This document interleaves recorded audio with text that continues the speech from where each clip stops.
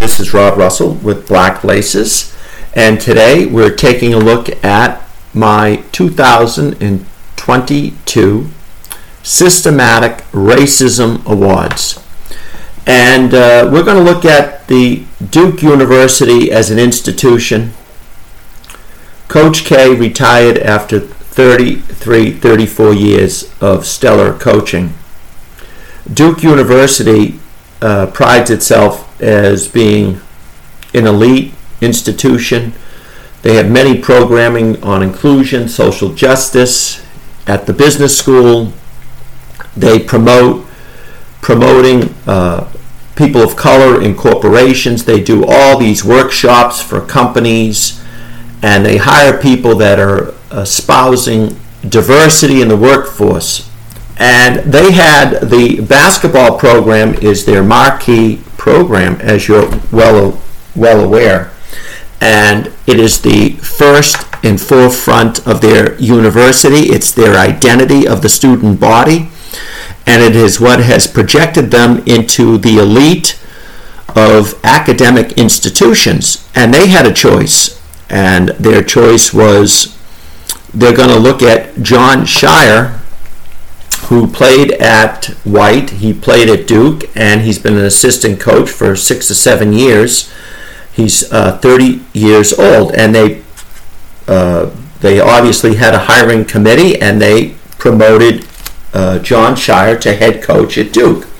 As you know, Duke University basketball, built by Coach K, could have hired anyone. They could have hired the second coming of Dean Smith.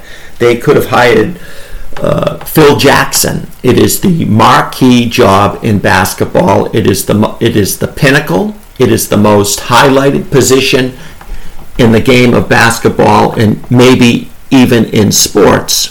It is a franchise. It is a name.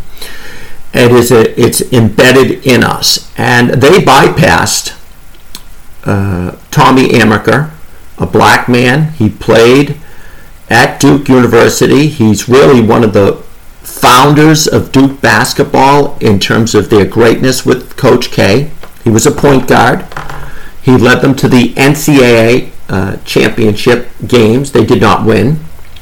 And Tommy Amaker went to Seton Hall as a head coach. They were the doormat of the Big East, and he turned them around. It means he can recruit. He can restructure a program. And then Tommy Amaker goes over to University of Michigan. And University of Michigan, Big Blue, he doesn't have tremendous success. He has success winning records, but out in Michigan, as Jim Harbaugh has found out, you have to win big time. And they fired him, and which was their right after 4 or 5 seasons. And then he goes to Harvard University, which has, as you know, absolutely no basketball pedigree or history. He makes them into a top 20 program. I repeat, top 20, a very tough out in the NCAA tournament, as you all know. And he is the great candidate for the Duke University basketball job. There is no question about it. There's no one better than him to take it over. He played there. He's cut his teeth at Seton Hall. University of Michigan and Harvard have the same academic standards and aspirations of Duke. He, you would say, would be the favorite son. It's almost as if a Larry Bird applied for Indiana State. No way, no how would they take a lowly assistant over him. But the Duke University did that, so that's why they're the 2021 first place award winners of the Systematic Racism Award that I am giving out. It is completely perplexing. You cannot explain it. You might have a thought that maybe Coach K wanted Jon Scheyer so he could still have his thumb on the program. But Duke University sent a message to every corporation in America: winning doesn't matter. A resume that's based on reality does not matter.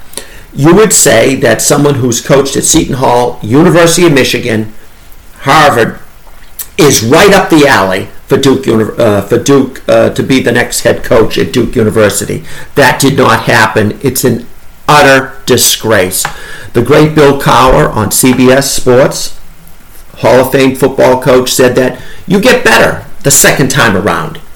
So why would Duke hire someone that's white that has no head coaching experience? We all know, we've heard this expression, you're really not a coach until you are in the first seat, not the fourth seat as an assistant coach. And Tommy Amaker, the fact that he played basketball there, look at the films, who was a better player, Tommy Amaker or Jon Scheyer? There's no debate.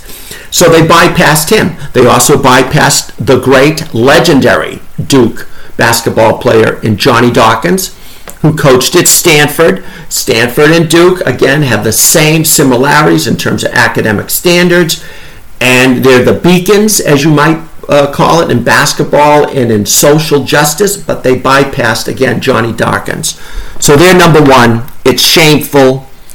I don't know why any black player from the inner city or any part of the country would want to play for Duke University.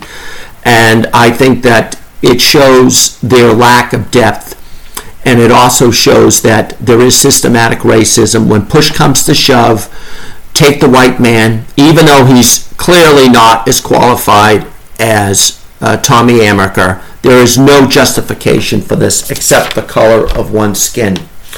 Let's look at the second recipient of my 2022. You might be surprised at this, but I'm going after the bowl system.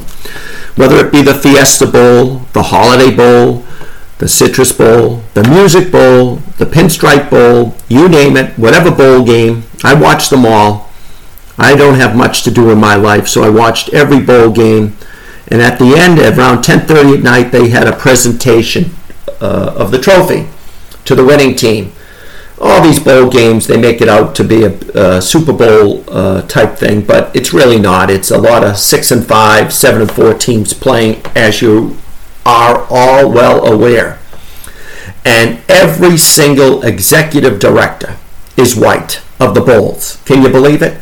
The only one that I think, a major bowl that is not a person of color, is a white person, is the Rose Bowl. They have an executive director I think is black, but all of them are these bloated white guys giving the trophy to a coach, and you see it time and time again. And many of the coaches are white, but we're not going to get on the coaching there. We're just going to get on these stupid bowl games, and the executive director is always a 55, 64-year-old bloated, fat, good old boy network, and it's really emblematic of college football. So that's number two. Now, number three is the Jeff Saturday with the Indianapolis Colts.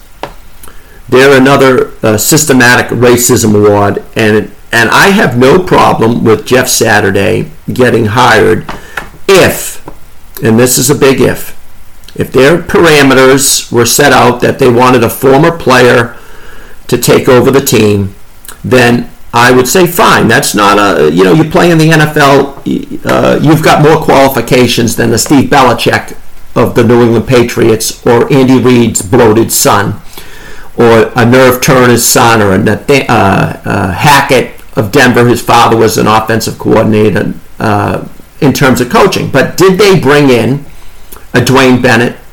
Did they bring in a Marvin Harrison? Did they bring in any other great Indianapolis Colts players from the Super Bowl heyday? No, they didn't. They hired Jeff Saturday out of the, I would say, the TV broadcast booth or something of those kind. But the problem is, it's not that they went with Jeff Saturday. That would be fine. But did you bypass Marvin Harrison, a Dwayne Bennett, that great pass rusher? So did they bring them in? I doubt it. So there you have it. Duke University basketball, absolute disgrace in not hiring Tommy Amaker or Johnny Dawkins. You have the bowl system, the Holiday Bowl, the Citrus Bowl, you name it, the Pinstripe Bowl, the Fenway Park Bowl. Every single executive director is white handing over the trophy. So wake up, take a look at it. You're sitting there on your couch, and you if you're white, and you say, gee, the Rooney Rule in the NFL, it's affirmative action, it's a quota system. Tommy Amaker, the bowl system, The Jeff Saturday is another example. When you're watching sports, you are not seeing the very, very best. You're seeing the old network, the old white man's network. It's time for a change.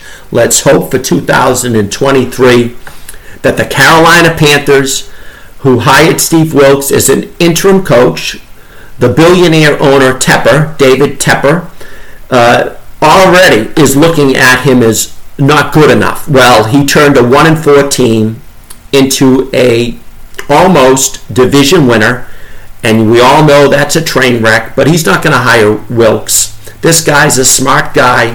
He's going to say, well, I've hired 2 black coaches in my short tenure as an NFL owner. Well, Falwell Perry, he hired him after he fired Ron Rivera. He got 4 games to coach.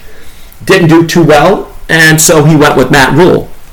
Matt Rule left a dumpster heap, and Steve Wilks has been tremendous. The CBS network football analysts have all said he did a great job. He took over a 1-4 team, no quarterback. They had just traded a wide receiver. He probably should be coach of the year. Anyway, this is Rob Russell with Black Laces, and I look forward to 2023 and changes.